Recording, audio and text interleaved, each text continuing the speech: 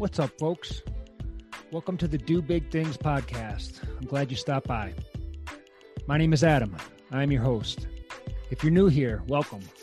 I'm here to inspire you to do big things. What does that mean? How do you do that? Well, you have to do a lot of little things in order to do the big things. I enjoy chatting with all kinds of folks that are getting outside of their comfort zone and implementing change in their lives.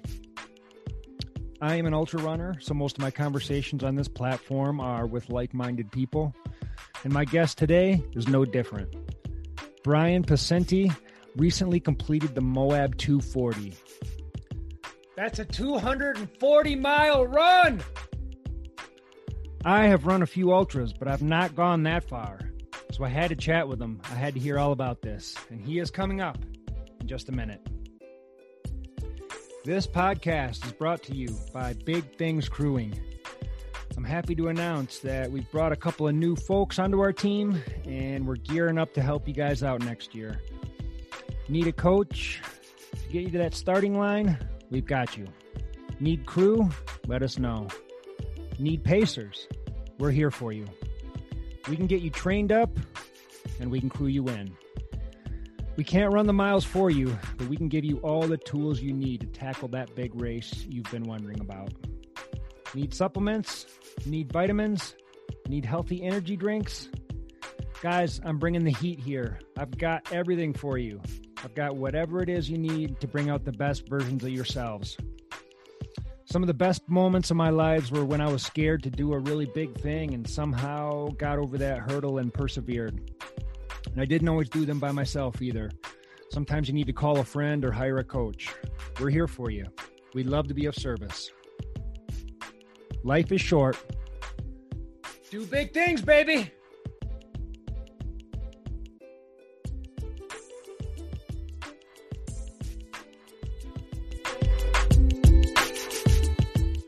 Hey, it's Ryan Reynolds, and I'm here with Keith, co-star of my upcoming film, If, only in theaters May 17th. Do you want to tell people the big news? All right, I'll do it. Sign up now and you'll get unlimited for $15 a month and 6 months of Paramount Plus Essential Plan on us. MintMobile.com/switch. Upfront payment of $45 equivalent to $15 per month. Unlimited over 40 gigabytes per month. Face lower speeds. Videos at 480p. Active Mint customers by 531.24 get 6 months of Paramount Plus Essential Plan. Auto renews after 6 months. Offer ends May 31st, 2024. Separate Paramount Plus registration required. Terms and conditions apply if rated PG.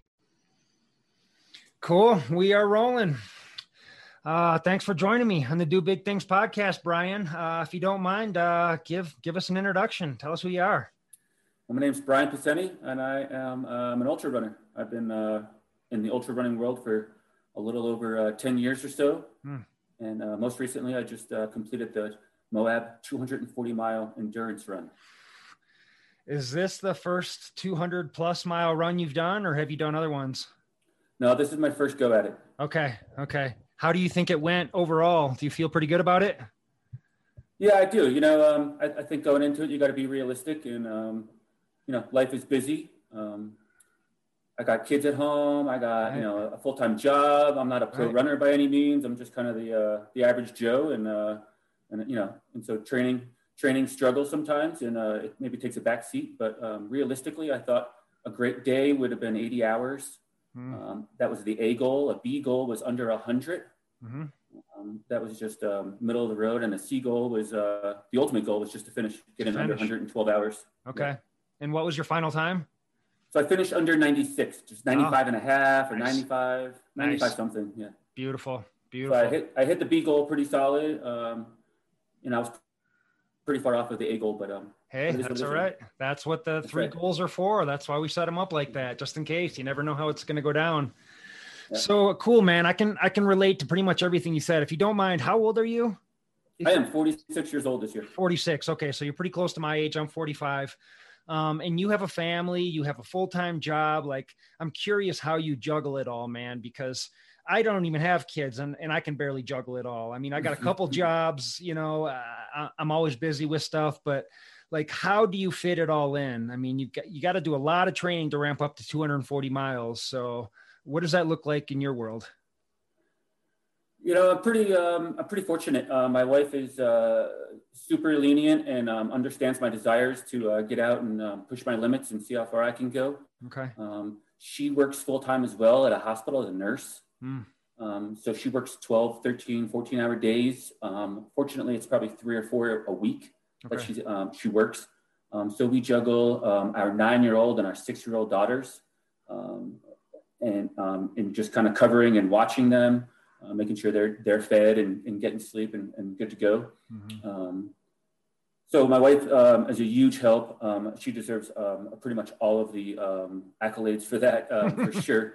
But I also have my wife's family here in Glenwood Springs, and they help us out. My mother-in-law, father-in-law, I can drop them off and tell my mother-in-law and father-in-law, or ask them if I could go for a run.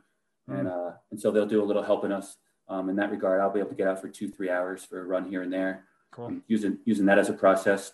But the other means I do is that I get up at 2, 3, 4 o'clock in the morning. No kidding.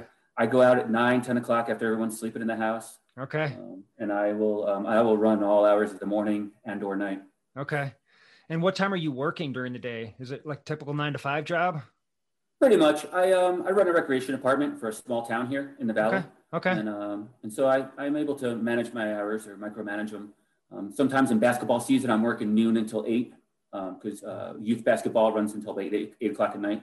So I'm able to juggle it a little bit. So that helps. But yeah, 40 hours a week, 40 plus hours a week. For sure. So how often is it that you're getting up at 2 a.m. to crank out these miles, man? I mean, just hearing that inspires me. Like just hearing that makes me want to set my alarm earlier tomorrow to get out for a run. So, that's another, I do it probably to answer your question. I do it about 2 times a week, maybe more. But I actually, I don't sleep that well for whatever reason. I'm just a super light sleeper. And, if the neighbor slams his door hard enough, I can wake up and hear it. And it's not that close to me. But what I'm getting at is, it's super light, and so I wake up at 2 o'clock in the morning, and instead of laying there, and I've been that way for years, instead of just laying there, I'm like, I might as well be productive. So I've gotten up before and actually worked on my computer, like done actual, like my job work or other things on the computer that I needed to get done. And then I'm like, all right, well, let's throw on some shoes and get out the door, charge the lights and move. Yeah. And that's the bonus to being able to being afforded the opportunity to participate at the 240 level is that running for 4 days, basically 96 hours, or moving constantly for 96 hours. There is no bad time in the day to train. 2 o'clock in the morning is completely unacceptable time. 11 o'clock at night is completely unacceptable time. To get out and get some miles in. So yeah, you got to get your body used to running all around the clock, all hours of the day. That's exactly right. So how much sleep do you get a night? It sounds like you don't get all that much. I do. I mean, I get enough. I'm not depriving myself at all. If I'm tired, after the event, I've been sleeping normal 8-9 hours. Okay. Maybe even a 40-minute power nap throughout the day. For sure. Just obviously for recovery. Yeah. Since the event, but normally I'm good for about 5-6 hours, maybe. Not too much. Yeah. Okay. What did your recovery look like after something like this? I mean, this is the longest distance you've ever run by the sounds of it in one shot. So were you just like laid up? Were you in a wheelchair? Like how bad was it? I was pretty beat up. I'm still a little tender. We're about 2 weeks out now. I think today's Sunday. So we started 2 weeks ago. I would imagine that's like 16 days ago. So a little more than 2 weeks ago on Friday morning.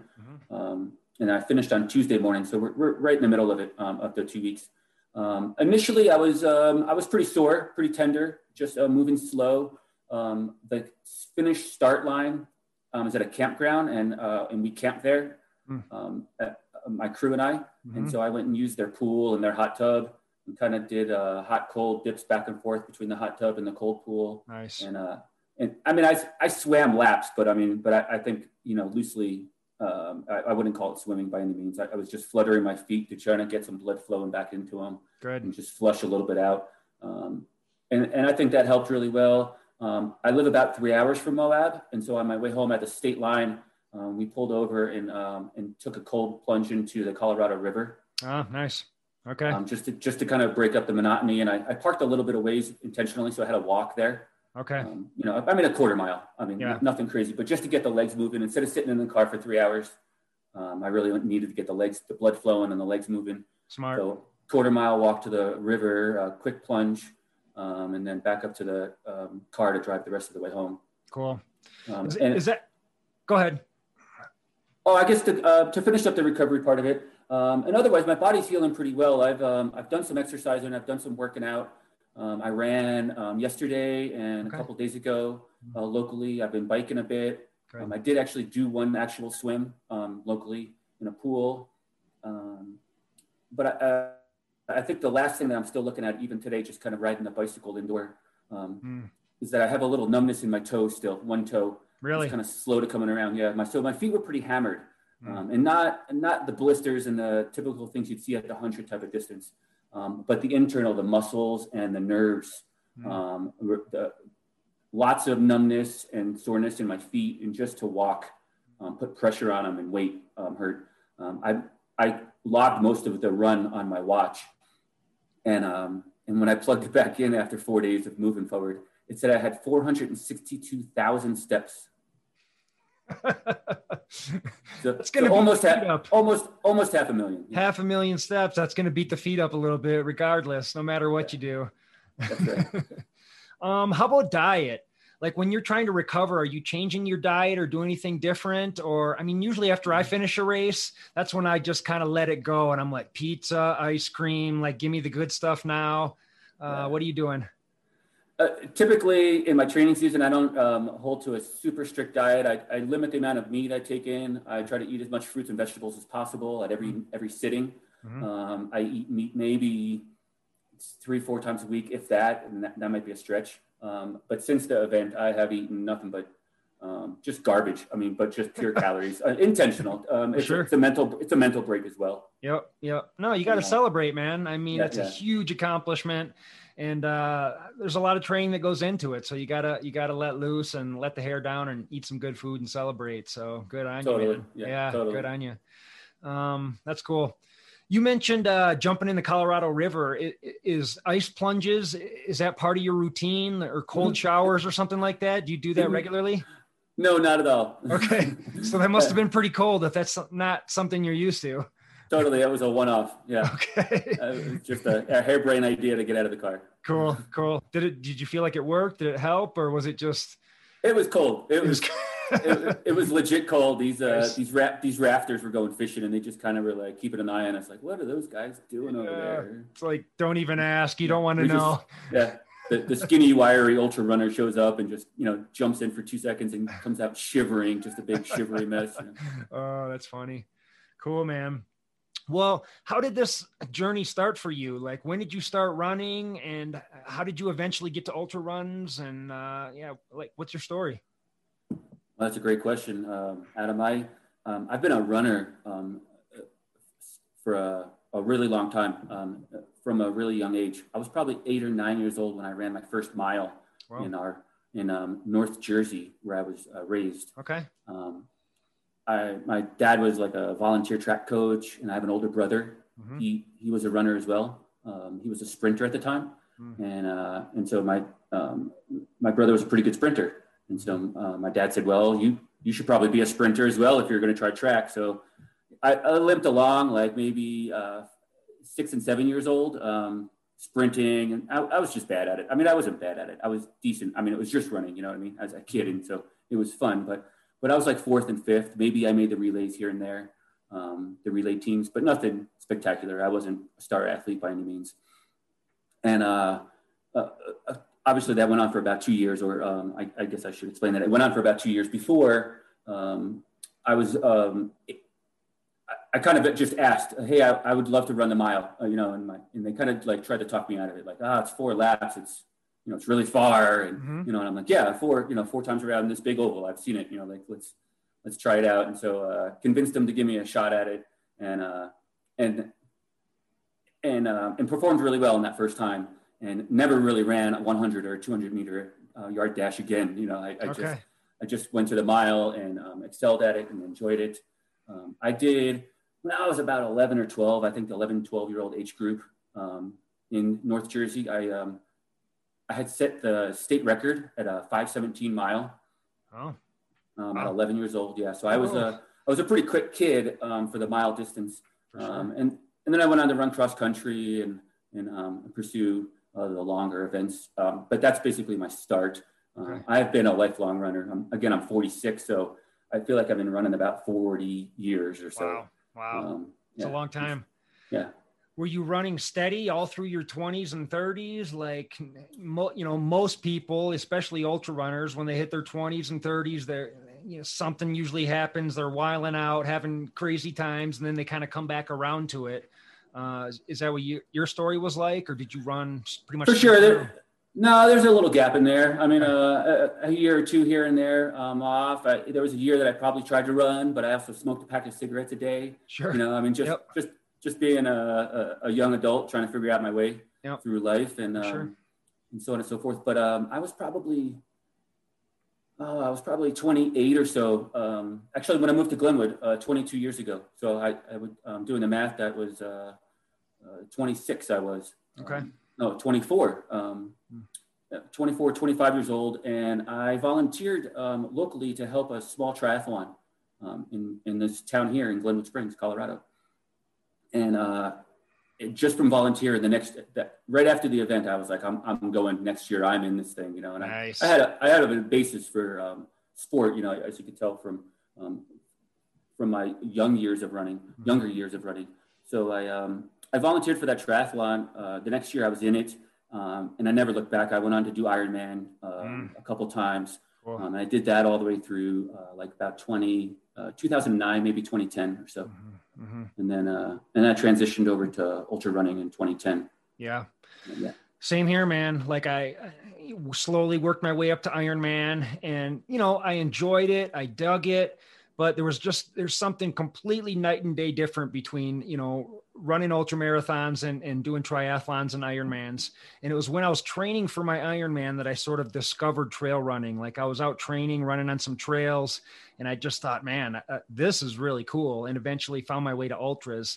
How and why did you transition from Ironman or triathlons over to trail running? Super similar experience. I was actually in my triathlon days. I did 80% of my training on the bike. I mean, that's all. And I loved the bike. I would mountain bike. I would time trial. I would road bike. Do you snow bike? Not as much as I would like to, actually. With the snow, it's probably going to put a damper on it. But I was looking forward to like an off season of just biking. I have a spin bike in the house as well. So nice. I watched the football game with the spin bike earlier today. Cool. Okay. But that same idea, I felt like ultra running. I was 2009 in Arizona, and I had broken a spoke on my tri bike. But the participants that were near and around me didn't know why I was off my bike. But I was walking it. I was sort of like trotting, pushing it. But it was really, I felt like Ironman, for lack of a better term, was pretty cutthroat. There wasn't as much camaraderie. It wasn't, it's very much a race, and it's not about me racing myself and you racing yourself, and we could work together, or my crew can help you or your crew can help me. Like this ultra running community is just totally, into that. My crews, somebody said they needed water. My crew's like dumping water on the guy, and that's totally cool. In ultra running, in Ironman, it's not that way.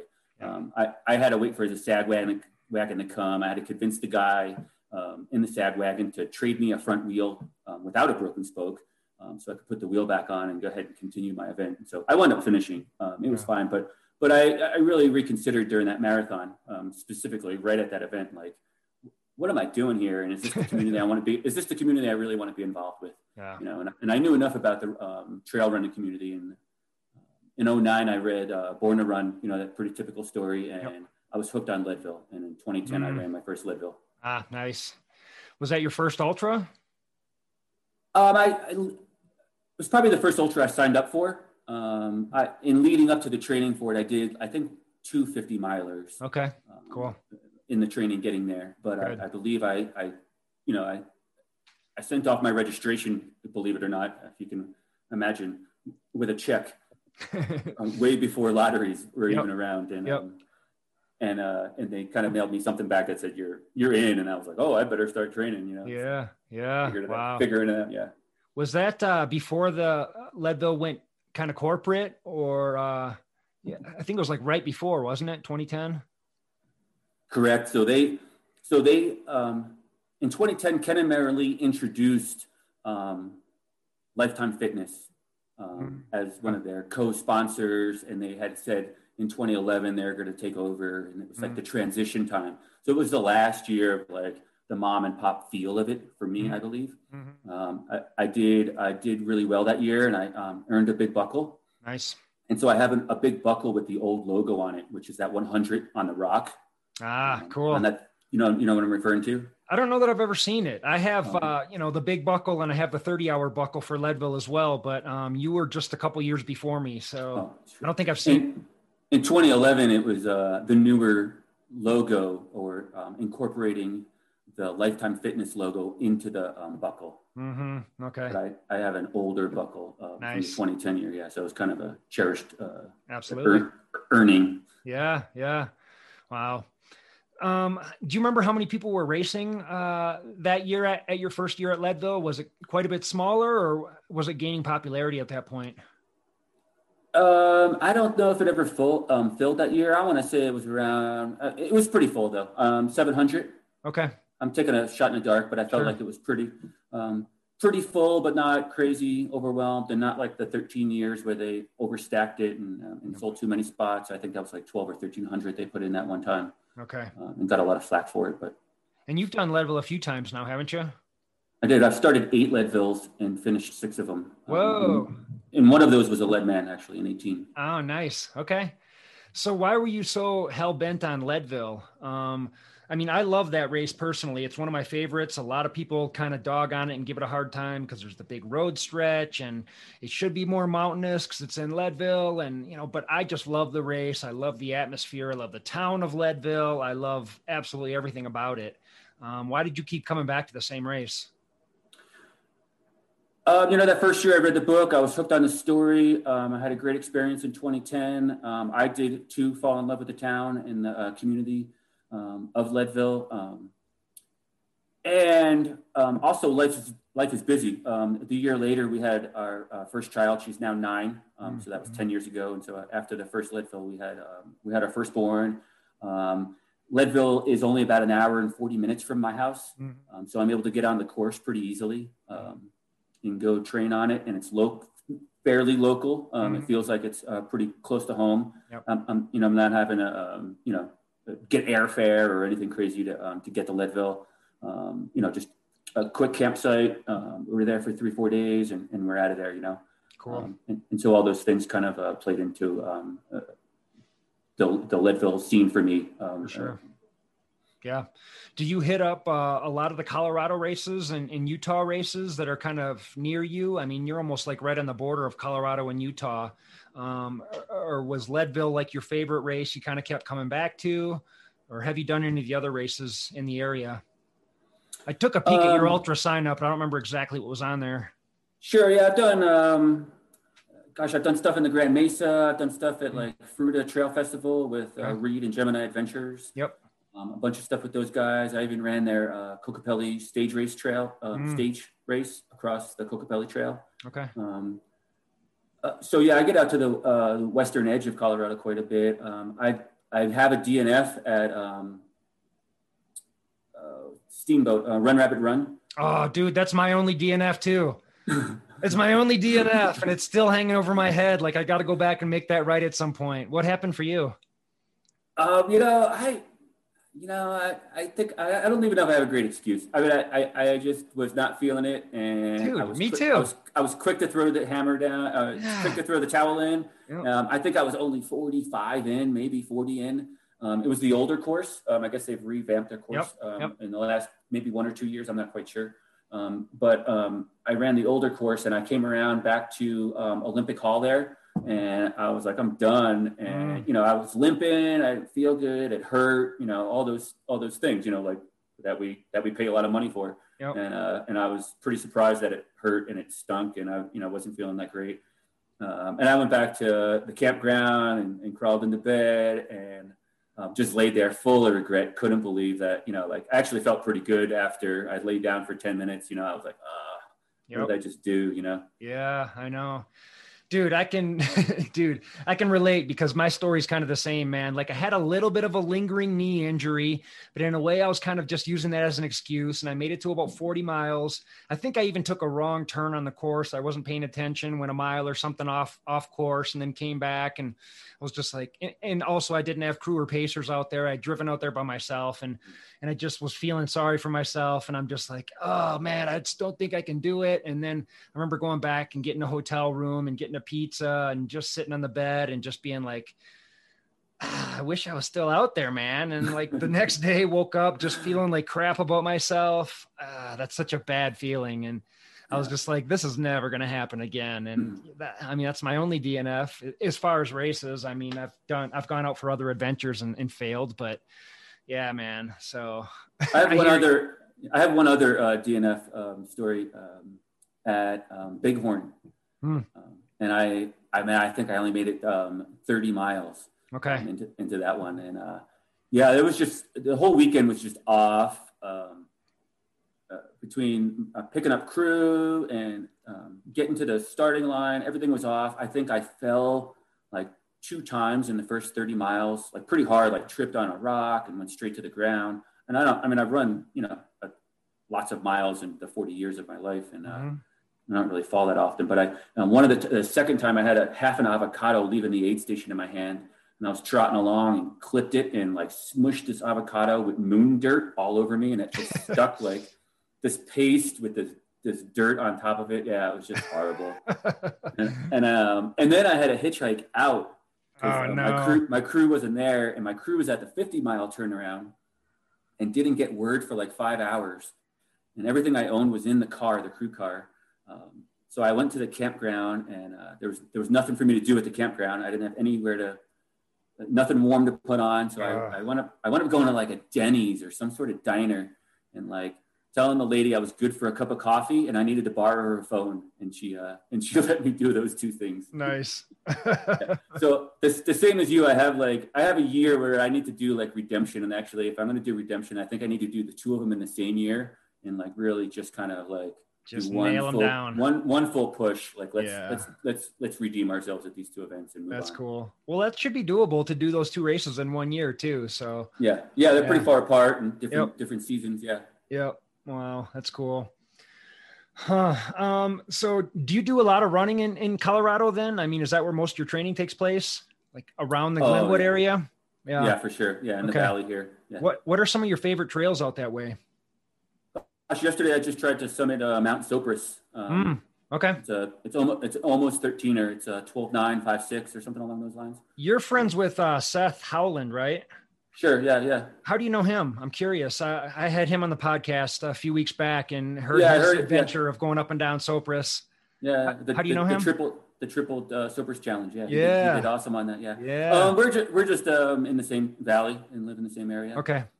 I only met him just recently, quite honestly. But we're like in the same circle of running friends in the valley.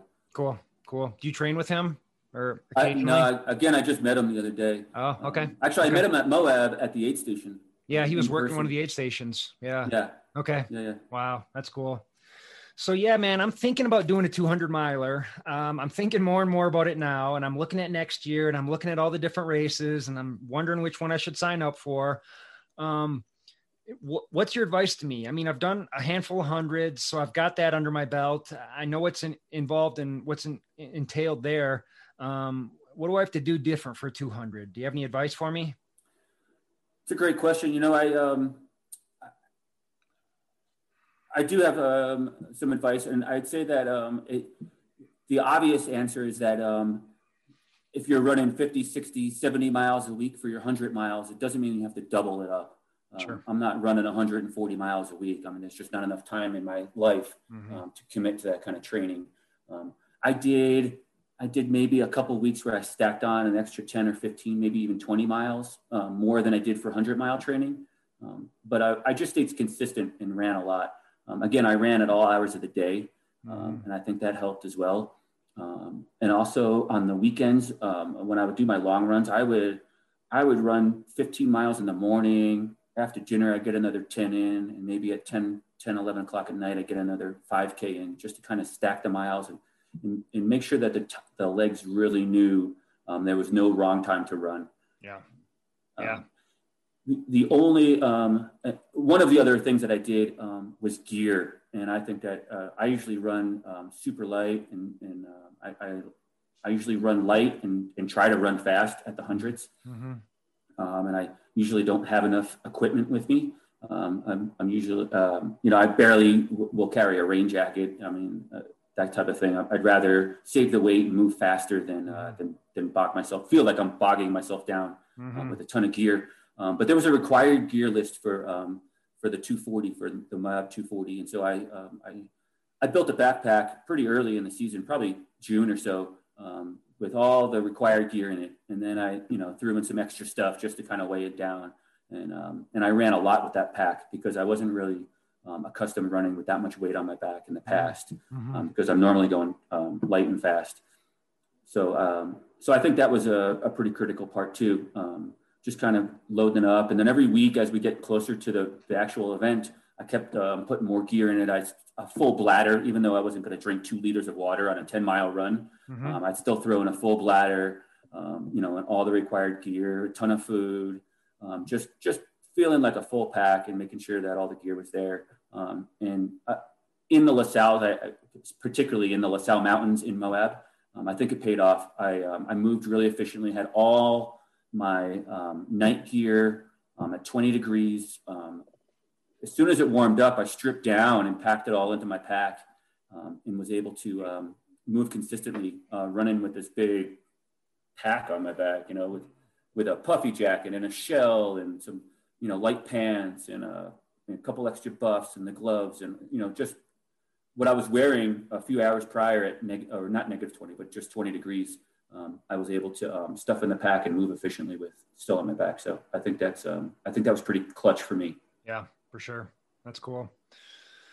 So I want to get into the Moab 240 and hear all the gritty details, but first, did you do anything that you would change looking back? Did you do anything wrong? And conversely, is there anything that you did that was 100% right? Like, I'm so glad I did that. Let's start with wrong.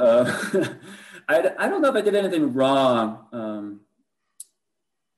I think I'd be, quite honestly, I have this spreadsheet that I'm a spreadsheet kind of guy, and I had all the mileages and distance and elevation gains and elevation losses between each aid station and who was going to jump in, pace in what sections and what that's going to look like, and an estimated time of day. And I was way off, and that always happens, right? I'm sure you've experienced that as well.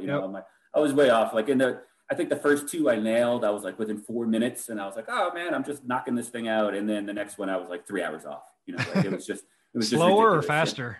Slower. Yeah. Okay. Yeah, it was. Moab was really hot. It was hot this year. Yeah, it was hotter than expected, and I actually intentionally slowed down that first afternoon and tried to keep a moderate pace and not expend that much energy. And I didn't really. I sweated, but I didn't want to be, perspiring a ton of water.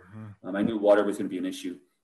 I had the ability to carry 3 liters of water on me, and I knew that I had to save it for the next 20, 24, 17 miles, whatever the sections were. And so I was micromanaging the water situation. So I could actually say that would be one of the things I did well, was monitoring my water. There was a lot of people that ran 6-8 miles without any water. Some sections they ran out and they would just hold it on. And, even with a mile to go, there was a guy that was just his eyeballs lit up when he saw me because I was chugging my water. I was like, "Oh, there's a mile to the aid station. I'm going to finish this off." And he's just eyeballs are full, and I'm like, "All right, man, here's some water." Sure. Yeah. I wasn't trying to hoard it, but I carried it rightfully so. Yep. But I think that was a good choice. The spreadsheet didn't really work that well, but when I went back and looked after the fact, I also spent a ton of time in the aid stations. A ton. I needed to sleep. I needed to eat. I needed to do those things. But some of them are pretty excessive. And I think if there's a way to shave some time, would be to keep a better eye on the clock on when I'm coming in and when I'm leaving. Okay. I didn't really check the times of day. I didn't really do any of that kind of stuff. I was in, I took a nap, I wake up, we'd fix my feet, get a ton of calories, load my backpack up and leave. But sometimes they were like 2.5 hours in that process, you know? Sure. So I think keeping a better eye on the time management aspect of in aid stations and out aid stations, just maybe keeping a second watch on is what I actually thought of just a chrono timer. Yep. You know, maybe I'm saying I'm in 75 minutes. I'm in 1 hour and 15 minutes, and I'm out of here. And let's get it all in right now. And let's move on. You know, is that an average time in the aid stations for a 200-mile race? Like come in for about an hour and a half or something like that, 75 minutes. Are most people catching a little nap in there? Or? You know, it seemed like the people right in my area were doing that same sort of process. They're running your pace. I kept seeing the same people, so I don't know if they were traveling slower, but at the aid station, we just like other hundreds, we started to see the same folks right around us. Sure. And so whether that meant they were sleeping less and moving slower or sleeping more and moving faster, we were still right in the same ballpark. Mm-hmm. There were some aid stations I slept a little bit longer, some I didn't sleep at all, or just maybe one I didn't sleep at all, and others where I tried to do the quick turnaround, 14, 15 minutes, and it just kind of bit me in the butt where I had to like crawl in the back of the car and go back to bed. How much sleep do you think you got over the 4 days? We calculated less than 7 hours. Okay. That's not very much. No, but I actually thought it was a pretty good amount. I mean, for me. Yeah. I was pretty surprised that I slept that much. Okay. Usually when I get into race mode, I can kind of like just keep plugging away, but different than a 30-hour race, you know, a 95-hour race. It's a different animal. Different beast. Yeah. Yeah, for sure. Wow. That's crazy. Yeah, man. So walk me through it, man, if you don't mind. Like I read your blog and in a way it just kind of read like, you know, no offense, like kind of a standard ultra marathon, you know, you got to a certain point. I don't think I can do it, but somehow you bounced back and you kept going. And what you did is amazing. Don't get me wrong, but yeah, just kind of walk me through it. Like just how did it go? What were the ups? What were the downs? Your highest point, your lowest point? How'd you feel at the end? I want to hear all of it. Sweet. The first day, the start, it was pretty relaxed. I actually, I wasn't that nervous. I think I spent, you know, like the last month, a little ball of nerves. Like, am I really going to toe the line of this 240 miler? Mm-hmm. It is 2.4 times farther than I've ever gone before. You know, I've done like Leadville, which is 105. You know, so or I mean, at the most it's 105 if you make a wrong turn or something. But right. But in short order, you know, I was the multiplier was pretty big. So I was pretty big ball of nerves all week leading up to the event. Sure. But surprisingly, I was just kind of relaxed at the starting line and trying to absorb it and take it all in. Pretty relaxed. Run in the morning. I think we all had the same idea, is that we knew it was going to get hot and we were just going to run until the heat hit us. Mm-hmm. And so nothing special. I think we ran at like 10-minute mile paces, just kind of trotting along, introducing ourselves, where you from, you know, first one. Yeah, cool. Mm-hmm. So we kind of found our groove and found our spot and settled in with a couple of guys. And, you know, we were in good spirits, joking around, having a good old time. We were probably just before a Massabak aid station, probably about the aid station's at 17.6 or so, 17 and a half, something like that. And about 16 miles, Goggins came up behind me, and I kind of looked over my shoulder. I saw him coming, so I did the old selfie over the shoulder with him in my background. You know? Nice. I couldn't make him smirk though. So in short order, God, you can't make that guy smile. Yeah, I know. But in short order, yeah, it was cool. You know, so we saw. I started at a 6:45 wave, and the last wave with the 7 o'clock wave was like the fast guys, and so that's why they were catching us. And so it was fun. It was fun to see the front of the pack go past us. Mm-hmm. The eventual winner, I can't pronounce his name, but the gentleman from Italy, yes, came by first, and then Goggins and a couple other my buddies, Wes Rittner and others that just slowly caught us and started to pick us off essentially. Sure. So that was cool, kind of to be able to see the front of the race, but not and not have to be there. Yep. But then I got hot. After Massabak, we got into I think it's called Jackson's Ladder. It's a little steep descent climb. It's probably only like 600 feet, but it's fairly technical, and it looks scarier than it actually is. But as soon as we hit the bottom of that, it was sand, hard pack or soft sand for the next 20 plus miles. The sun, got pretty high in the sky and started to warm things up. I wore a sun shirt, which isn't typically something I do, but I did wear a full sun hooded shirt. Like one of those white shirts that reflects the sun?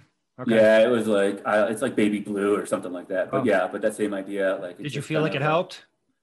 I don't know. I felt pretty hot in it, but I don't know if I would have felt any cooler, baking myself in it in the sun itself. Okay. So I thought maybe there was a little breathability issue with it, but I still thought it was a good idea, and I was willing to give it a shot. Mm-hmm. So just kind of hunkered down into that and kept a decent trot, but walking any little inclines and just kind of again micromanaging the effort in that heat. It's odd because when I talk about the numbers, it doesn't seem that hot. It was only like 85, 87, maybe 89 degrees. But the ground, the Moab earth, the rocks were just radiating back at yourself, Okay. Really hard. Yeah. There's no exposure, or there's no there's no shade or anything out there either. There's spots, but not much. You're right. Yeah, there's not much growth. There's not much trees. And again, so just the ground, like I could feel the heat off the ground. I was breathing in hot air that was radiating off these rocks, off that sandstone and some slick rock sections and just the sand itself. In short order, so I just kind of assumed the role of pacing myself super slow and being moderate and let those guys run away from me that I was joking with in the morning and just kind of staying in my own head. Mm-hmm. I knew I had to be smart about it. Night came and it felt great for the sun to go down. And I think it's probably one of the 3 pictures I took in 96 hours myself. But I took that sunset picture. I don't think I even have put it anywhere up yet at all. But I have what I thought was a pretty cool sunset picture. And I actually enjoyed the time alone. I actually didn't settle in with anyone else. Yeah. I just kind of hung by myself, and I knew I had plenty of time once I got a pacer and my crew that I wouldn't be alone. So I was just enjoying the alone time. Nice. So I was like just in my own head. I didn't put any music on. I was just enjoying being outside. And oddly enough, the thing we kept talking about in that first day is that we kind of all assumed that there was no more COVID going on. I mean, like it was just kind of slipped your brain. You weren't running with a mask. There was no one talking about social distancing. There was no political views going on. We were back to racing, and it felt really great. Cool. That's cool. Yeah. That's a good feeling. So the sun set down. I'm sorry. We went into Breaking Bad aid station. That's where I saw Seth. Yep. Seth volunteered with some friends or something along those lines at this aid station, and it was dark. And that looked like like a small trauma center of sorts. I mean, I actually thought when I got in, I was like, oh, I'm gonna grab myself a cot. I'm gonna lay down and eat a hot dog. Like that just sounded really good. Mm-hmm. Take the pressure off my feet. And the cots like had bodies on them, like they were indistinguishable. They had blankets and bodies on them, and I had to sit on a cooler for a few minutes until a chair became available. but it was bad, and I think everyone overstayed their welcome, including myself. But I ate a ton of food, filled up, drank as much as I could, and then started to try to catch up for what was lost in that day in hydration itself. Knowing that it was going to be a tough game to bounce back. You never want to start behind. Yeah. And it's always hard to catch up, but I was able to drink a lot of water, get it down. I think I left there after about an hour, maybe an hour and a half. I didn't spend too much time there. I didn't feel like I spent too much time there, but I rolled out to mile 72 is Indian Creek, and that's where I was able to pick up a pacer. Okay. I think I was in there at like 3 a.m, but I can't recall quite honestly. How many pacers did you have with you total? I had 4 pacers total. Okay. So I ran a really small crew. although the race didn't feel like there was like any huge concerns. I mean, all the measures were taken for safety for COVID and all, but it was just good to not feel like we were living in this, sickly world, getting back to racing and all that. Mm-hmm. But I also had a feeling I was still unsure if we were actually going to have a race in Moab. And so I wanted to have a super small crew and just kind of and reuse them and recycle them as best as possible. My crew is seasoned veterans. My one buddy, Mark, has been at all 10 Leadvilles with me. Nice. And ran it himself. His wife has finished one time and I paced her. So just a ton of experience. My wife came down later in the weekend on Saturday with my young girls and kind of helped a little bit, but I kind of like let her off the hook so that she didn't have to do double duty of staying up all night and trying to micromanage the kids and that kind of feat. So I was like, just take a vacation, go on some hikes, take the kids to the pool, see me at the aid stations that are easy. So I did have 4 pacers. They worked their way in and out. The first one was Thomas. Thomas and I have been running for, I don't know, a long time, probably 8 plus years together. We've done a lot of adventures. He's not a big racer, but he's a great guy and a great runner and super helpful to come out and pace me. So he took on the first leg from Indian Creek through the island to Bridger Jack aid station. And that was a full 30 miles. So he did one good 30-mile clip and was done. And then started leapfrogging the crew car ahead. And so we had a good time, Thomas and I. There was really nothing to note. I even in writing my blog and reflecting on the experience, there wasn't really anything that I even asked him. I'm like, man, there was just nothing out of the norm. We just had like a pretty chill day. We were micromanaging the heat again. The second day was still hot, but not as hot. And there was a slight breeze that was coming. We would get gusts and it would pick up sand and kind of like just spit sand at you too. So you were getting like pelted a little bit. But otherwise, the second day, that Saturday day was pretty normal for Thomas and I. We enjoyed ourselves. We, had some good conversation. We met some new people on the trail that we were either picking up or that were picking us up or, vice versa, kind of leapfrogging back and forth. Micromanaging the water, again, with the sun shirt, just staying in the shade as best as possible. And so like what's going through your head on that day too? Because at that point you're further along than you've ever run before, right? Once you're past 100 miles, you're in uncharted territory. Like is your head in a good spot or where are you at? That's a great question. I didn't make a big to-do, and I don't think Thomas did either, if I recall, about going over the 105-mile mark. And I thought pre-race, I thought, man, 106, like, I don't really want to look at my watch and be like, man, I'm at 106 miles. Like, this is the farthest I've ever run. And I have 134 more to go. Like, that's not a thought you want to have in your head. So it came and went, and it wasn't a big to-do. We didn't probably even talk about it, okay. Thomas and I. But to get back to my mental state, Thomas and I plodded along and we moved efficiently or as efficiently as we could in the heat, obviously nearing 120 miles.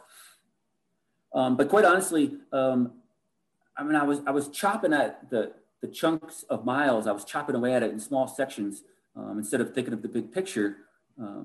Because that's a little bit overwhelming to think of 240 miles, covering 240 miles. So I was just trying to get to the next aid station.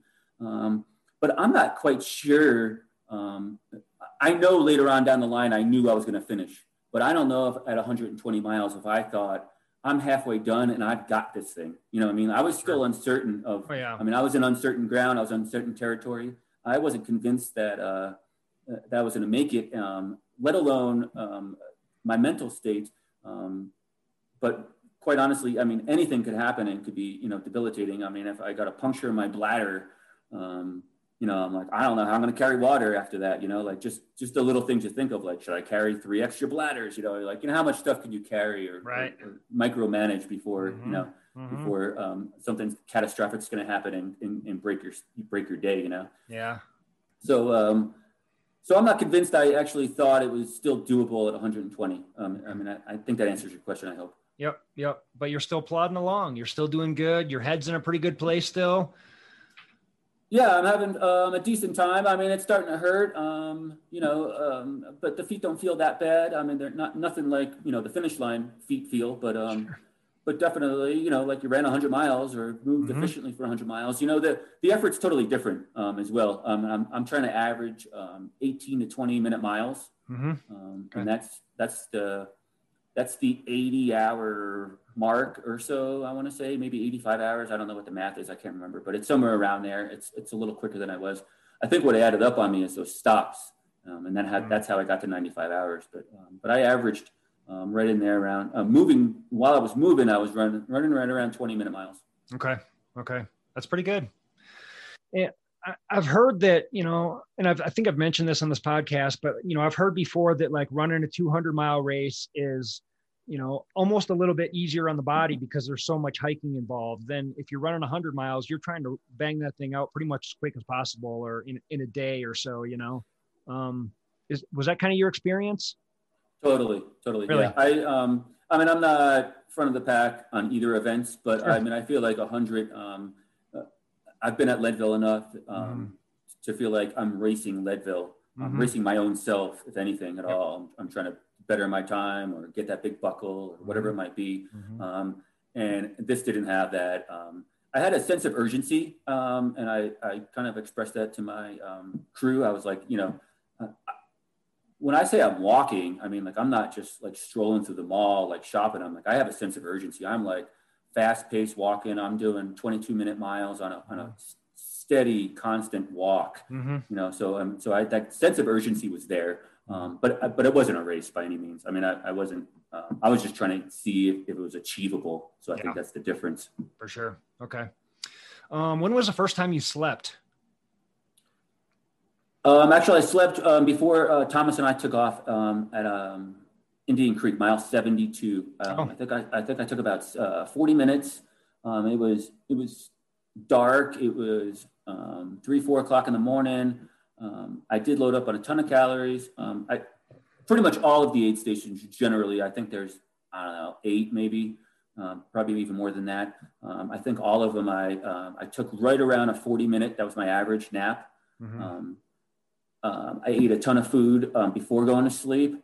And the crew, while I was sleeping, was refilling my bladder, refilling my bottles, basically emptying my pack down to bare bones and then repacking it for the next section, whether it be a day section or a night section, accordingly for the gear.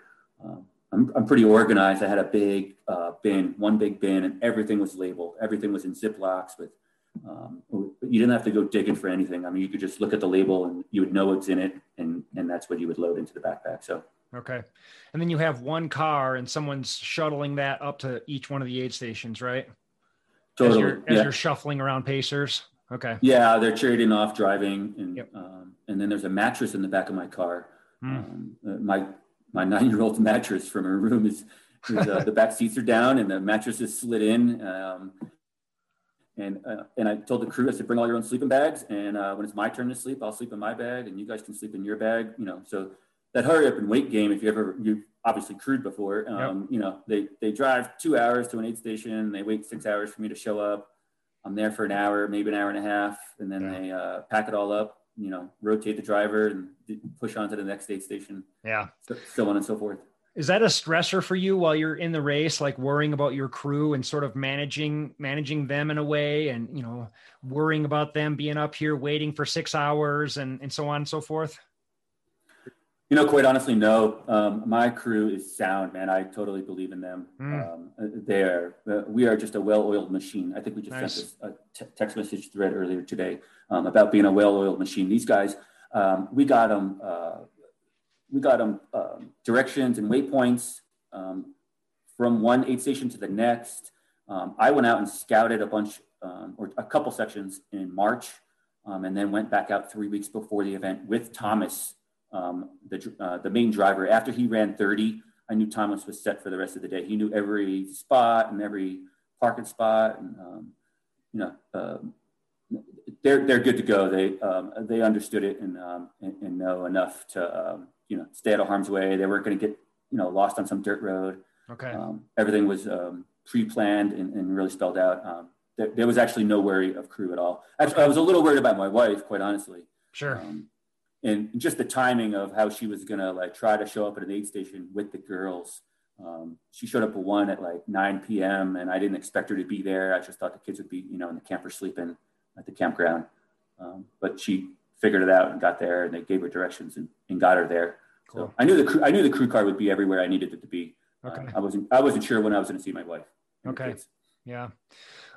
So before we get into the second half of the race, so I've sort of built this business around crewing and pacing, and we can go to people's races if they don't know anybody in the state or in town, and we can help them. We can crew for them, we can pace for them. What are a couple of your favorite things that your crew or pacers do for you that are just key? They don't. The obvious ones are they don't encourage negative talk, and quite honestly, I had some bad moments, but I never like vocalized them. I never said this sucks or, I might've said I'm hurting, the honest feelings, but nothing like negative came out of me. They kept everything lighthearted. I think that's just total key. I also think I've crewed and paced a ton of people myself throughout the years. I really enjoy, I'll volunteer for somebody I don't even know. Yeah. I'll just be like, hey, I'll show up and run 50 miles with you. It's fun. It's fun, man. I just did it at Sangre de Cristo at, nice. I paced Nathan Lee for 42 miles of his 100. Oh, cool. We were out there. Yep. I paced that race too. Yeah. I missed you there. I knew you were there. Okay, cool. In short order though, I also think I'm an extrovert. I love to talk and I could overly talk. And especially if you get me talking about running, I could just talk for hours about it. But on the same note, I think it's okay to be out there and to feel bad and hurt. And it's acceptable to have like silence. It's acceptable to kind of like let the moment just be. It doesn't have to be always filled with a music playlist or a conversation or telling me about, something that maybe isn't interesting me right at the moment. Like it's okay to just have a, silence for a little bit and just kind of enjoy the process and be out there in nature and enjoy each other's company without even saying anything. Yeah. So I think those are pretty clutch crew pacer suggestions. Yeah, for sure. Yeah. I mean, the best pacers are probably like your buddies, the people that and that you're comfortable with, and that, you can have a conversation that's comfortable and not stressed. You're not trying to like fill the silence voids, and yeah, you can just stop talking and just be out there enjoying the run in the middle of the night or whatever. But, yeah, man, that's cool. That's really cool. Okay. Second half of the race. How are you feeling? Did it get, I'm guessing there was some carnage on the course. How was it for you? There was carnage, but we thinned out so much after 120 miles. It was hard to see. I saw the same people, but I saw less of them.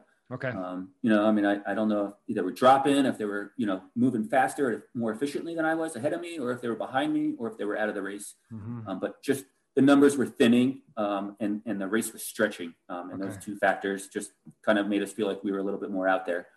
But I had a pacer again. I picked up, so last minute, you want to talk about pre-race stress, just a couple days before the event, a good friend of mine from Denver had a medical issue and was not able to come and help us out as crew and pacer. He was going to probably run a good section of 30 plus miles with me. And he was dead set. He was like, yeah, I'll be there. And I was like, no, don't make me help you to the aid station. Like I need you to keep an eye on me. So I called him off and said, hey, don't worry about it. And I reached out to a local, a young man here in town, a local kid, a local young man that wanted to he's a big fan of Goggins. He wants to get into ultra running. Nice. All this kind of stuff. And so I just put it out there, and he's like, I don't have a job right now. I'm just, working out and training. He's getting ready to go into the service himself. Perfect. And I was like, hey, you want to go out to the desert for 5 days? And I kind of lured him in with the Goggins treat. I was like, hey, Goggins is going to be there, and he's like, yeah, I'm in. Nice. So Justin, he was awesome. He did a great job. He fit right in with our crew. They went for a run after the fact here locally in Glenwood. He's just kind of fitting into one of us. I spoke with him earlier this morning on the phone about something non-related, but in short order, he just kind of fit right in. He jumped in at 120 miles and paced me up Shea Mountain. And it's a plot. It's 4,000 gain in about 18 or 20 miles or so. And it just steadily gets steeper and steeper and steeper until you're at the aid station. So, the beginning is super fun. We're running in a riverbed, and then, then you got some rollers, and then you get some decent climbs, and then you're just in it, Yep. And he did well, and he held in there. It was the longest he's ever gone. Oh, the section was 19 miles. And I remember that because it was the longest he's ever gone on foot. Awesome. So kind of exciting for him, and he was pumped, and I mean, he's a ball of energy, and he brings a young life to our older, aging 40s crew, he's a young 19-year-old animal, and he's just full of energy. So it was good spirit to have him there. For sure. I'm guessing that's a big inspiration for him too. I mean, young kid coming in, running this, helping pace this 240-mile race. I'm sure he's kind of wide-eyed and fired up now. That's totally. Cool. Yeah, totally. Cool. So he got me through to Shea Mountain. We had a good time. We talked a lot. I didn't know much about him, and I learned a lot in 19 miles. He had a ton of questions about the ultra running world and how he could get involved, and it was just a good change of pace from the norm. Cool. Of my buddies that we kind of know all those things about each other already. So for sure. It was cool. He jumps off, I take another nap, the whole process, another 40-minute nap, another 2 cheeseburgers, just whatever I could get in for calories, and change of shoes. And then my buddy Mark jumps on, and we leave that aid station, and it falls about 3,000 feet in the next 20 miles or so. And when I ran it 3 weeks ago, man, I kind of flew down it. I was having fun. I was doing airplane arms, just like, woo, the whole thing. And man, it did not happen after it did not happen at Moab. I was slowly, and actually the downhill kind of hurt, you're always braking, and your toes are running in the front of your shoes. And I'm just kind of like holding myself back. And we ran a little bit of it. We were efficient. But nowhere near like 3 weeks prior where I was having a good old time. And I just thought, man, this is what I want to do 3 weeks from now. Crush it. Doesn't happen that way. No, it didn't happen that way. Nothing else really. I did take a trail nap. My first trail nap, I pulled out this emergency bivvy right at sunrise. It's usually the time that I have the worst time with sleepiness. At 5:30, 6 a.m., just before sunrise, last bit of the coldest and darkest part of the night type of thing. And so I pulled out the emergency bivvy, told Mark 20, 25 minutes. I don't know what he did on the side of the trail in the dark, but we shut off our headlamps. I slipped into this sleeping bag, space bag thing. And I wasn't sure how well it was going to work. I hadn't tried it out. But I said, I'm tired enough that I'm going to figure this out. So I slept 25 minutes. It didn't breathe at all. The only issue I had is it didn't breathe. And so I woke up, and when I took it off of me, everything I had on was a little sweaty and damp from the bag, the space bag not breathing, Okay. But otherwise, it worked. I slept 25 minutes, and as soon as I started moving, the air hit the damp clothes I had on and kind of dried off, and it was fine. We made it into Dry Creek. I want to say that's the name of the aid station, Dry Creek.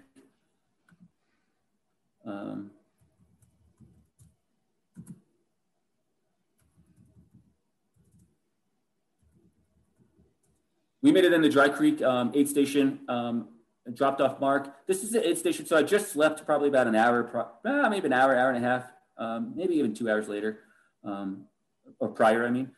So I rolled in, we did a quick shoe change, did a quick gear change, and we went to the aid station. I ate a bunch of food at the aid station, and Leanne and I took off. And this is a section I did scout. and I kind of wish I did. It's called Dry Valley. It goes Dry Valley. Wind Whistle is the next aid station. And this is Dry Valley's at 140. Wind Whistle's at 153. And the next time I would see my crew would be at 167. So about 27 miles without any real crew access, just my pacer. It happens to be 9 o'clock in the morning. And we didn't scout this section, but it is just long dirt or sand roads. I mean, and they're just long and straight. I mean, it's just as long and as straight as you can see, just unbelievably long. 27, 37 miles or whatever that is, long. And they point you right at the La Salle Mountains. And that's your next stage, is to go over the La Salles. So you're like, it's like this, it just adds to the insult of you're never getting to these mountains. And when you get there, you have to go over them. Then you have to climb them. Yeah. Yeah. And that's where it really hurt. That's where the kind of the wheels fell off. Okay. Everything kind of imploded. I was 140, 150 miles in. The wind kicked up early that morning, and it just kept a driving headwind right into us. We could see rain clouds off on the La Salles, and eventually they caught us. So that picked up some sand. That dropped a little bit of rain on us. And from a bicycle background, Leanne was walking in front of me, and I was kind of like drafting behind her to get out of the wind and out of the rain a little bit, just as much as we could. Of course, we're only moving at a 24-minute mile, if that. And but just anything helped, and the sand was just ripping around and swirling. It was everywhere, and it was my low point. It was just miserable. I couldn't fathom another 100 miles. Ahead of me. I was into Sunday, I want to say. So I'm on my feet for a long time so far. And we turn, and we have this, it's like 2 miles, maybe 2.5 miles to this aid station on this paved road, and it just steady climbs. I mean, it wasn't even that bad of a grade. I mean, it on any other day, it wasn't that bad of a grade. Sure. But I could not get myself to move up it, and I was leading on the poles. I was, I was doing everything, and I just wanted a spot of shade to sit in, but there's nothing out there. Not one shrub tall enough to get under, nothing to hide behind. Yeah. Nothing, nothing anywhere. A funny story is that Leanne was asking me at the aid station at this point, like 6 hours prior, asking me what I thought about, she was going to bring an umbrella. And I was like, no, why would we need an umbrella? That's a ridiculous idea. I'm like, what? Who brings an umbrella? That's ridiculous. We don't need an umbrella. Like, let's just get moving, Might have been a good idea. Wow, the wind was so bad. I was joking that we would have had the most intricate piece of trash brought to the aid station. Would have been this twisted umbrella. Would have been just this mangled, twisted umbrella. Like, what is that? Like, it was an umbrella, but it's not anymore. Yeah. Right. But I really wish at that very moment on the side of that road, I wish she had an umbrella with her. It probably would have just blown away. For sure. Yeah, but I laid down in the middle of the road. I just couldn't muster up anymore. It was at that point I had to make hard decisions. Like where was I gonna pull from to get out of this hole? Where was I gonna dig deep from inside myself? And what am I doing here? I got all this crew here. I got 4 people. I got the 4 crew. I got my wife and kids have shown up already. How are we gonna dig out of this hole? How are we gonna make this happen? And I'm battling the self-talk, the self-doubt, big at that moment. Like, well, you did a great try, man. You really, A for effort, but let's get the heck out of here. Let's go back to the campground and hang out with the kids and call it a day. Maybe next year you train harder, all those things, man, just running through my head. And, I had to figure it out. I said it in the blog. It felt like I laid there for like an hour and a half, but it was probably at 10 minutes at the most. Leanne said it was legitimately like only 10 minutes at the most. Okay. So, but it just felt like forever, and it was just the compounding thoughts in my own head whirling around, just battling my own insides of am I going to be able to get up and move forward? So I eventually stayed myself up, leaning on the poles, and strapped the pack back on, and It took me an hour and 15 minutes to go a mile and a half to get to that aid station. And an aid station worker on the way to the aid station stops and like just is like, "He okay?" And she's like, he's gonna be all right. And she's like, "You just got to make it to the aid station," and drives off. And I had almost the thought just to raise my hand and be like, "Just give me a ride to the aid station." Right. It's crazy the things that go through your head at that point. You're like, I could just catch a ride, or maybe I can cheat. And nobody would know. And of course, these aren't things you would normally do, but the crazy things that go through your head at that point. Yeah. I already had planned in my head, like I was going to go to Zach's. It's a pizza joint in Moab. Okay. And I'm like, oh, I'm going to Zach's. I'm getting that, like some weird salad, some like kale salad with salmon on top of it. I'm like, that's the end game for me right here. Like that's what I want right now. Right. Just chilling with a Pepsi and be done with it. So where did you pull the inspiration from, or did it just happen? I mean, a lot of times in ultras, you just sort of bounce back magically, or did you dig deep somewhere deep inside you, think about your kids or something crazy that inspired you, or what was it like? Totally. Yeah. I went to all the reasons I was here, and I kind of spilled it out in the blog. I got 4 eyeballs, and my little girls are always watching every move. They know. Mm-hmm. They know, even though if I go run at 9, 10 o'clock at night and I come home at 2 a.m, they know when they wake up in the morning, they're like, "How far did you run last night?" They're asking questions. They are involved in the ultra world. They know way more about it than you would imagine. And so I was like, man, I don't know if I have the heart to tell them, like, I didn't have it in me. Like, what is that? Is that really a viable excuse? So I was like, all right, let's peel myself off the ground, at least get to the aid station. I'm like, all right, get to the aid station. And I start taking the race advice, which is a check-in, which was, eat a ton of food and get a good sleep before you decide to quit. And I said, well, let's just try that for starters. You never know what the heck happens. So it's probably like 75 degrees outside, 80 degrees outside. It's late afternoon, 3, 4 o'clock. I finally roll into that aid station. I get a horse blanket. I get a cot, and I wrap myself up with all the gear in my pack and lay down, and I can't like stop shivering, like I'm cold, and like my body's just like wonky, like it is not, like everyone else is in a tank top at this aid station, and here I am like all my night gear on, my rain jacket on, a buff completely over my face, just trying to keep all the warmth in, the hooded, people were even walking up and looking at me like, "You're gonna be all right?" Yeah. And just not feeling it. And I did eat like a huge burrito. I woke up, I still felt like garbage. And I didn't know how to break it till the end that really in my head, my game was over. Like that was it. I was like, I'm done. This isn't going to happen.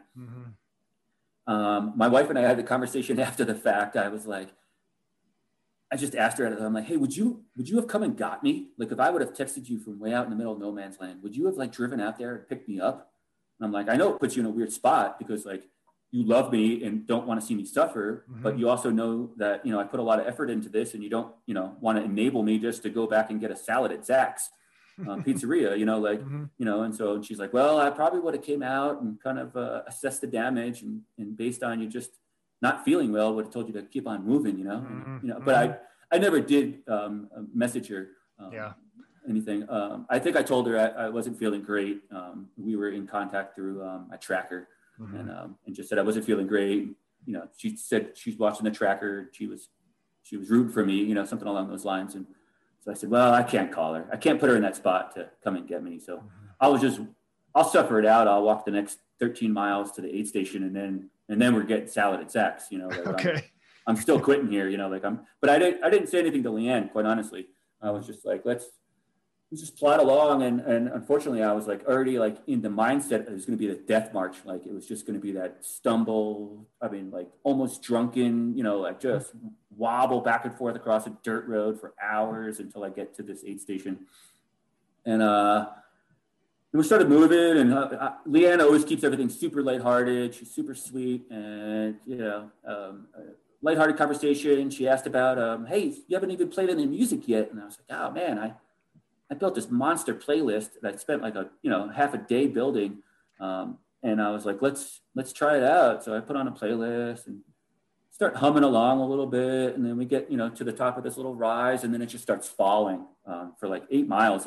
A nice slow fall too, not super steep, on a dirt road, on a really nice dirt road, and I started to pick up pace. I started walking faster, and I was peeing well. I mean, like all those things just started clicking again, and I was like, we were singing along, talking about. I was like, hey, she asked about concerts, and it was like. It was just a thing that was not running related that I was like, oh, I've been to this concert. And she's like, I've been to that concert. And just sharing things that aren't running related and how bad I was hurting. And sure enough, we're trotting. Sure enough, we're running, a 14-minute mile. Then we're running a 12-minute mile. And, we were just clipping along, picking people up and encouraging them too. Like, like keep moving. We're, anything's possible at this point. And at that moment, I mean, I just couldn't believe where I was at 3-4 hours prior to that to where I was at currently. And I was like, we're getting this done. This is the game changer. Nice. There's no way. I have, probably a little less than 100 miles to go, probably like 80 miles to go or something along those lines. But there's no way I'm not getting this done. Okay. We're going to, we got to figure out a way to get it done. And I was slightly hesitant. I wasn't arrogant or cocky about it. Knowing that I could be on that same low, even lower, eventually soon enough. But just kind of knowing that ultra waves ebb and flow, and there's the highs and the lowest lows, and just not sure, how low the next low might be if I had one. So we roll into the aid station, and I don't know, it was probably 9-10 o'clock. It was 9 o'clock at night. The girls and my wife were there, so they surprised me. So I jumped in that car, ate dinner with them, basically. I was eating cheeseburgers, and the girls were telling me about swimming with a friend of ours at the campground. And, my wife's there. She's got the dog. We're just having a good old family hangout, and I'm in this event. And my crew's like unpacking and repacking my gear. And, eventually, 20, 30 minutes after basically dinner, I lay down for a little bit and get a good nap in. The wife and kids leave, and I wake up at just before midnight, and Mark jumps back in again for his second leg, and we start this long 35 mile-ish plus section. Another station that we're not going to go to is Pole Canyon.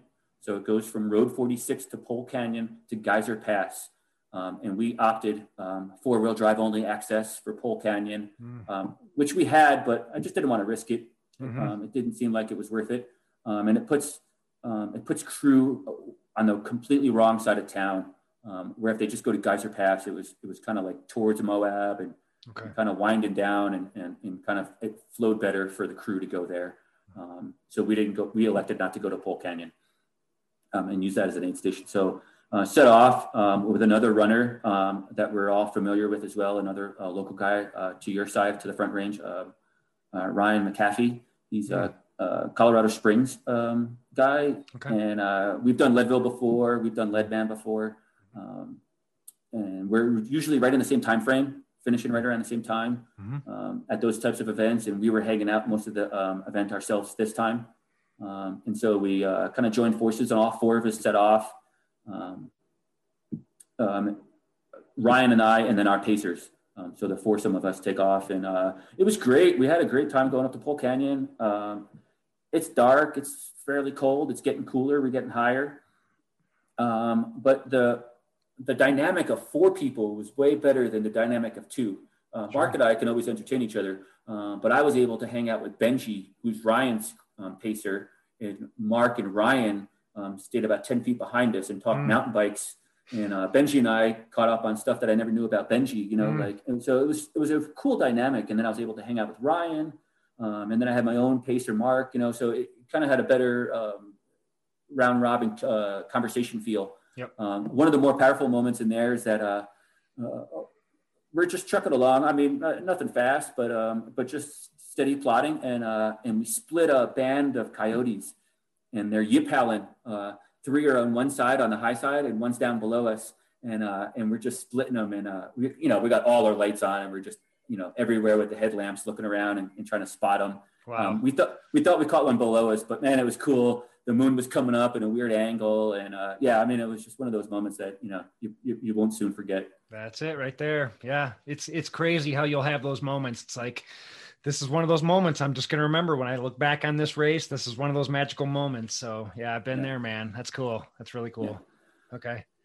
Ryan had elected to send his crew to Pole Canyon. They drove a big truck out and didn't have any issues getting there. Again, I just didn't feel like it was in our cards. The crew's going to be tired, lots of driving for not that much reward. Mm-hmm. And so our plan was to just be quick in and out at Pole Canyon. I did jump in the truck for a 14-minute power nap, but I was also concerned about Mark. He wasn't able to get into the truck just because of the cab. Ryan was in the back laying down, and I was basically in the front seat. And Ryan was going to take a little bit longer of a nap, a good 40 minutes to an hour before pushing off and warming up. And it was about 20 degrees outside, and I knew Mark was just hanging around a propane fire pit, which can only last so long before you start to get cold at it. So I jumped out, and my assumption was correct. Mark was pretty cold, and I said, let's start pushing. So we pushed, and I pushed pretty hard, surprisingly hard, even with all those miles in my legs. Climbed like a madman, and that's kind of my thing. Living here in the mountains, I love going uphill and doing those things. And so we pushed hard, and the sun came up, and we had a great morning. Just enjoying the views and just, heads on swivels, just looking around at the sun rising on all these little peaks that you would never even know exist in the La Salle Mountains. From the highway and even from Moab, it looks like 2 or 3 peaks in there. But when you start to get really close up and in there, there's probably, half a dozen or even more. These little rises that just stand out in different, angles and pitches. And the leaves were still on most of them, so they were totally changing and just, beaming with color and, just a cool scene. It was really cool. Nice. We enjoyed that. So it was a long stretch, and Mark was out there forever. It felt like. I know he was spent by the time he got to the end. I think he was. I'm not sure. But it seemed like a long way to Geyser. I mean, you get over the climb, and it just kind of rolls for probably another 10 or 15 miles. And we just plotted through. We stayed consistent. We ran the sections we could. Obviously ran the downs, a little bit of the flats if it was flat enough, or if I had enough, enough recovery between it. And then just steady power hiking up the ups. This typical ultra type of mentality. Another thing to note in that area is I caught my toe hard in a slow blink. Just been up so many hours and on my feet for so long. I caught my toe on this route and on a little section that was descending, and I mean all the rocks and dirt and tree roots and everything in Moab. I caught my toe and landed in a big pile of soft dirt, and with a thud, luckily. I could have, and I hit hard. I hit my face like to the ground, like no reaction time, no nothing. Just a clip of my toe, and Mark was super concerned. I had to spin around and sat down. We kind of did like the whole first aid, like assessment, like, okay, like everything's moving. Let's check the feet. Let's check the ankles. Let's check the neck, and I'm doing the feeling of my face. And short order, I was good to go. Other than, go ahead. I was just going to say, you're lucky. I mean, that could have been it right there. If you'd fallen on some rocks or something. So you're lucky you landed in a soft spot. Yeah. Super lucky. And just, really grateful that when it did happen, I was able to fall in some soft dirt. And other than that, we rolled into Geyser. It was getting hot again, and the next section I knew I am familiar with. It's exposed. It's Sand Flats Road. I'm not sure if you're familiar with how familiar with Moab you are. It's Sand Flats Road, and it slopes facing west, and the sun's going down. It's like 2:00. I mean, it's not going down, but it's high, and it's only going to go down. And I knew we were going to be in the sun for a long time moving forward. So kind of like made the decision, like, we're not in a race here. Let's call it off until like 5:00 and wait till the sun goes down a little bit, wait till it cools, get a ton of food and move on.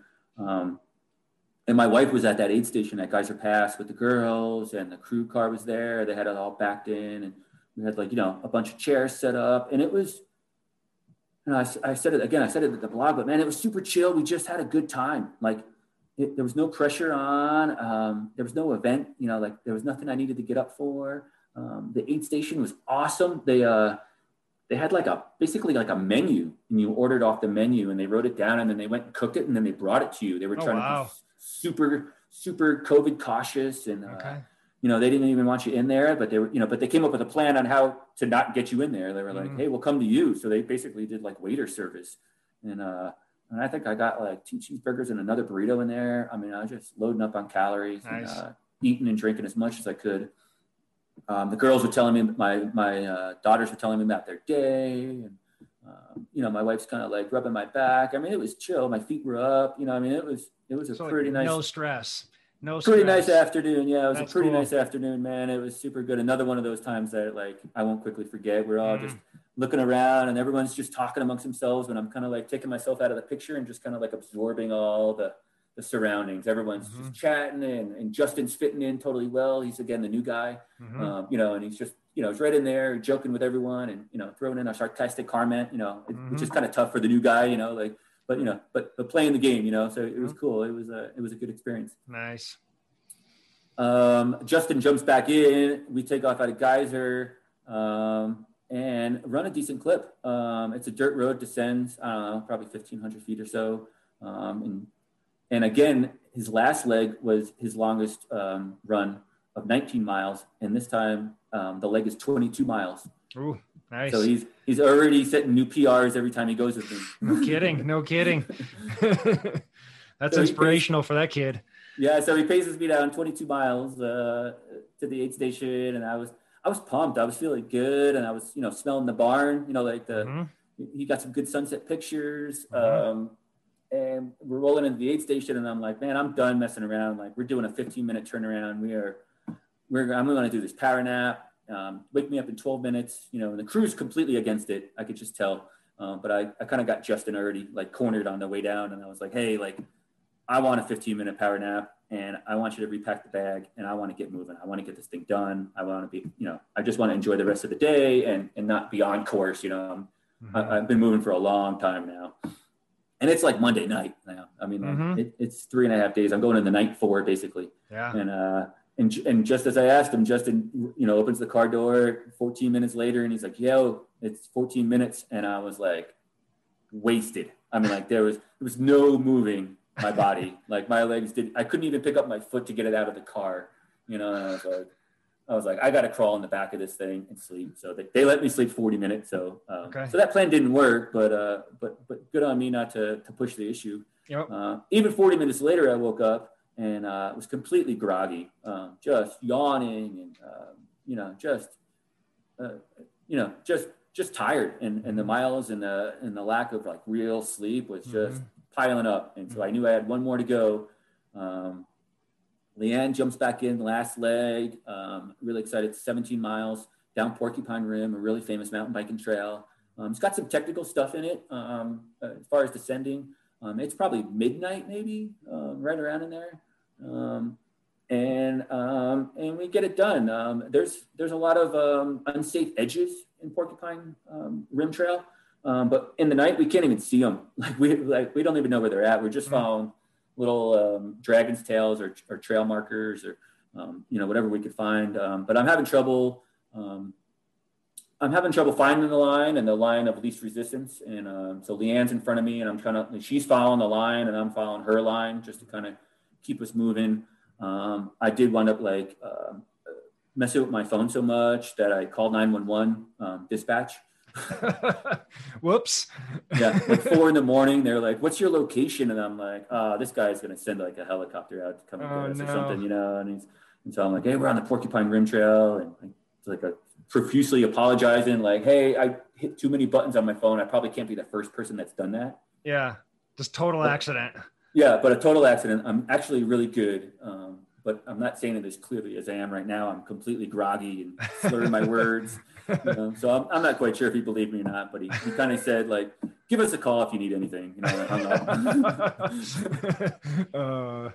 That's funny. And we hit pavement. We got a 5K to go on a bike path, and no matter how bad your feet hurt at that point, you're in. You got it done. The messages are just my phone's just vibrating off of my chest pack, and everyone's the crew's getting my wife and kids, and they're all convening like a half a mile away at the park to walk in with me, and so I'm just pumped. And I look back. And I hadn't seen anyone in front of us for a long time. We were apparently we were the front of a really big group that was coming in to finish, way behind the leaders, obviously, but just the front end. So we never saw anyone in front of us, and we never really thought to look back. But we get down onto the bike path and look back, and we could see 10 or 15 lights all the way up the rim trail itself. So I'm like, well, let's have our moment. Let's make sure we get in and don't have to share it with anyone else. Not that I don't want to share, but you know what I'm saying? Have the whole finish line shoot to myself type of thing. So we should start plugging away on the bike path and run a decent clip. I bet I was running 10 or 12 minute miles. Wow. Bike path running. That's impressive. Pure adrenaline though. I mean, I don't even know if I had feeling in my feet. I mean, it was probably better than not, but pure adrenaline rush, just knowing it was going to get done. We hit the park. Just like those Leadvilles when you walk in that last mile from 6th Street, like another one of the moments where the whole crew's together. I'm holding my kids' hands, I'm fighting back the choking up the tears, I don't want to be the big sobbing baby at the finish line, but man, I also wanted to be the big sobbing baby at the finish line, So I mean, it was just powerful, really cool, and got it done. Picked out a buckle and moved out of the way so other people could finish, man. It was great. Wow. Congrats, dude. It's a huge accomplishment. It's crazy, man. I mean, that's a long way, man. I mean, unreal. So when you finished, I'm always curious, did you celebrate? Did you pass out? What did that look like? Did you eat a big meal or how did it go? The racers got a pizza at the finish line, participants. So like a little personal pizza, like an oven roast, like a really good one, like a stone brick oven type of one, and all the toppings you wanted on it, whatever you asked for. Sweet. So bring that out to me. I'm sitting around a fire pit with my crew. I got my buckle in my pocket, got a coffee mug and a poster. And suck down this pizza, but like the adrenaline's going. Like obviously I want to sleep, but and I'm not a good sleeper. We could go back to that again. Not a good sleeper, so wrap it up. And I was trying to encourage everyone else to get some sleep too. And so I said, hey, they also needed to bail. They needed to get out of town and go back to their lives. They've spent 5 days in the desert so far, and I didn't want to waste any more of their time. So. I was like, hey, it was, I finished at like 6:15 in the morning. So maybe by 7 in the morning, we were done with our whole deal. And I said, hey, let's do an early lunch at 11 a.m. at Zach's. So I wanted to go into Zach's.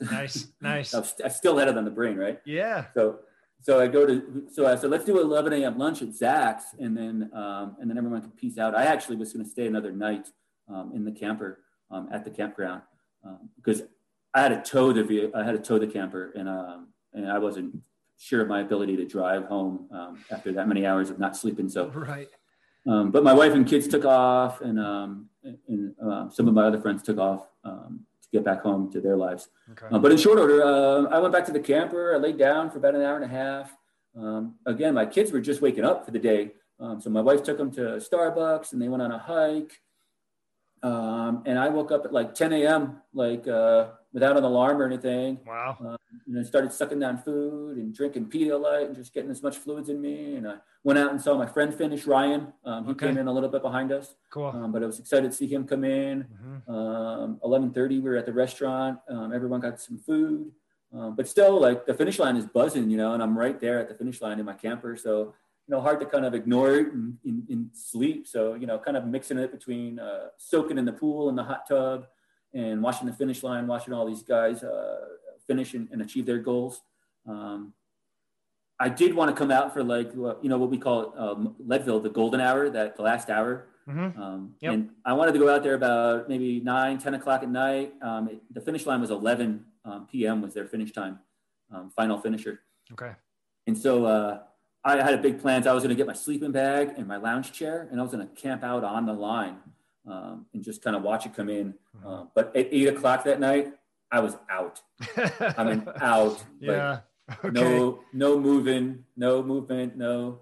It finally caught up with you. Yeah. Eventually the high kind of wore off and the endorphins went away and my body's like, just sleep. So I woke up at 3:30 in the morning and opened up my laptop and started answering emails from work. And wow. And, had to figure it out, It's crazy, man. And then you just jump right back into normal life after that. It's like, it was tough. I actually went back to work on Thursday. So that was Wednesday. I woke up, I drove home. Thursday, I went back to work. But it was a challenge. It was a mental fog, like just to kind of still wrap my head around what had just transpired. Like, right. Here I show up to work and my coworkers are super excited and super supportive. They bought me cake and decorated my office. Cool. And, just overboard on all of it and super excited for me. But just like when I sat down at my computer, I was like, man, like what a 6-day journey. And here I am back at work, like just trying to spell out an email to somebody. Like, it's a trip, man. It's a trip. Yeah. You went through a lot, man. It's awesome.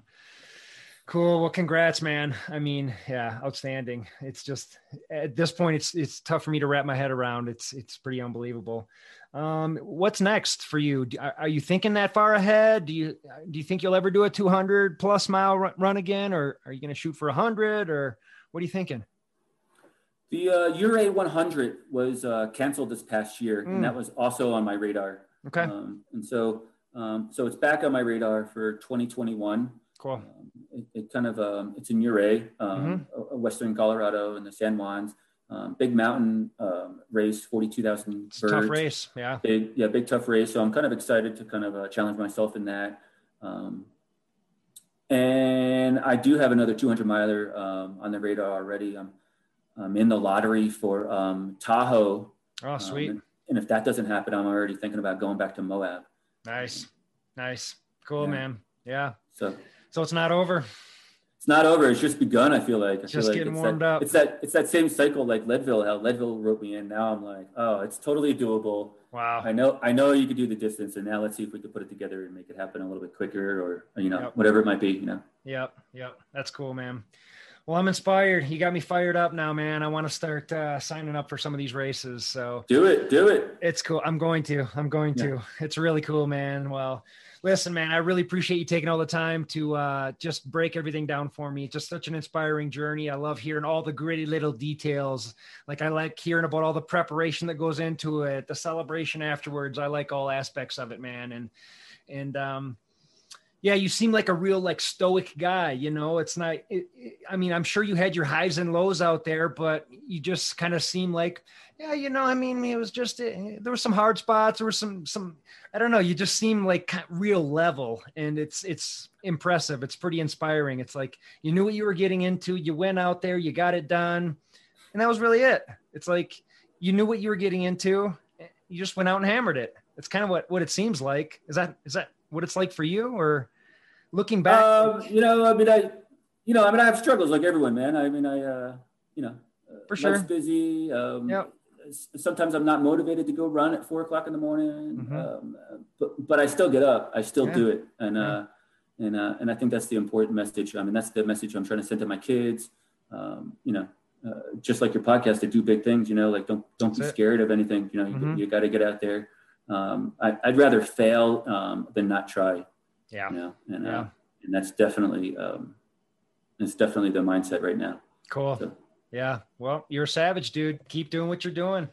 You're inspiring people. So yeah, just keep it up, man. I think it's pretty awesome. So thank you again for your time, man. I love chatting with you. Stay in touch. I'll be keeping an eye on you. I can't wait to see what's in your future. It sounds like there's some other 200s on the radar. So keep it up, dude.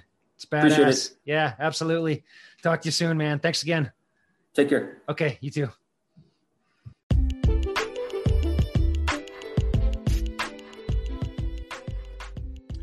All right. That was my man, Brian. I hope you guys dug that conversation. What a stud.